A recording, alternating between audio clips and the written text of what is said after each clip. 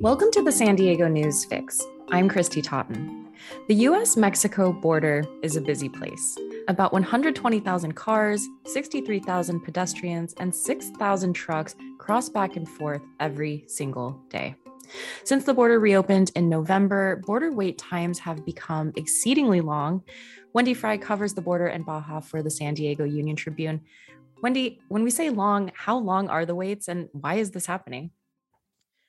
Great. Thanks for having me. The waits have been varying times from 6 hours on one day to 35 minutes the next day. So I'm starting to call it linea bipolar because you just can't predict how long it's going to take you to cross the border. I think that's a really big issue, especially for daily border crossers, to not know, am I going to be in this line for 6 hours, or am I going to be in this line for 3 hours, or is it going to be a 30-minute cross? Yeah, so how are people coping with this? People have been paying very, very close attention to the ebb and flow. Basically, there's lots of different websites and different applications that track how many cars are in the lanes, how many booths are open, how many inspection booths are open, and how long the wait time is. And really one of the most accurate ones I found is a Facebook page called Como Está la Línea. And it has people posting pictures of where they start and how long it takes them. And that is really been the strategy, is just to pay really close attention. And of course, that means, that the data is affecting people's usage. Like, it affects people because if they see there's nobody in the line, everybody races to the line to try to get across when there's no wait. And then if there's a long wait, then nobody comes, and then the wait quickly shortens up. So it's been interesting, but people are just, you have to get across one way or another, right? People, like the people that do cross the border, 85% on any given day of people who cross the border are people who cross several times a week. So they have to get across because work is on one side and family and home is on the other. And so there's nothing that people can really do except wait, but people have been taking the strategy of trying to pay very, very close attention to those sites and go when the line is low. Well, you wrote that this is a staffing issue. So what is being done to address the staffing issue? Right. So we don't know specifically from the agency because it's a national security issue to post exactly how much staff they have at any given time. But we do know from a union that represents federal employees, including border agents, that they've had to ask other locations, other ports, to assign border agents to this area because of the holiday travel and because of the large volume of people that are crossing back and forth.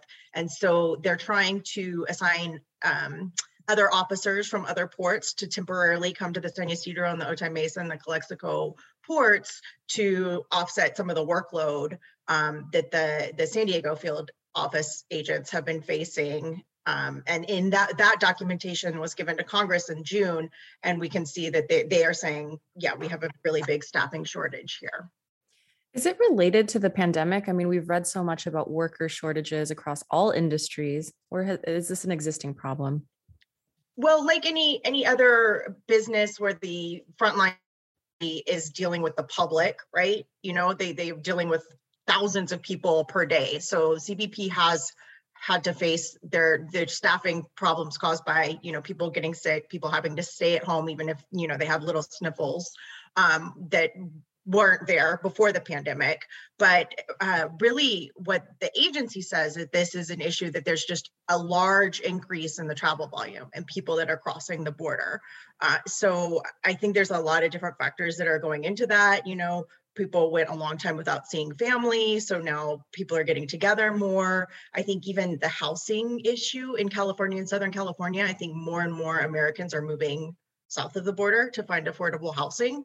And so that may be impacting the travel volume at the southwest border, and just a lot of different things.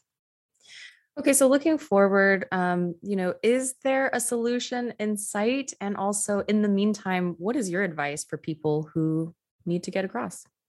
Sure. I have a lot of information for looking forward. I was just talking to Kurt Honold, who's the new Secretary of Economy for Baja California, and they are working together with the state of California, and they're exploring some really interesting, innovative kind of ideas such as having the trolley that goes all the way to the San Ysidro port actually go into downtown Tijuana. So they would have some kind of pre-check, sort of like the Sentry. You'd be pre-approved to go back and forth. And so activating that trolley and allowing, like I said, those 85% that cross several times a week might be able to use that trolley, and that would lower the traffic volume for tourists that are waiting in the pedestrian and the vehicle lanes. They're also talking about starting a ferry that goes down to Rosarito. So they're looking at other ways to get people across the border besides just in the car and on foot, because those are where they're really seeing the larger travel volumes. And then there's also, as far as tracking goes, the San Diego Union Tribune is working on right now, setting up a way that we can sort of capture the data and report on a regular basis exactly what the border wait time is.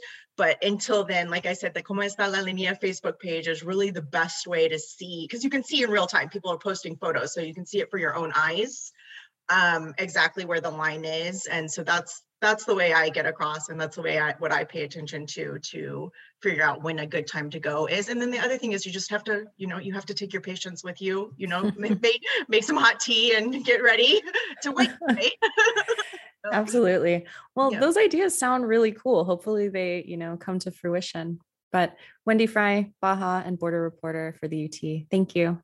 Thank you.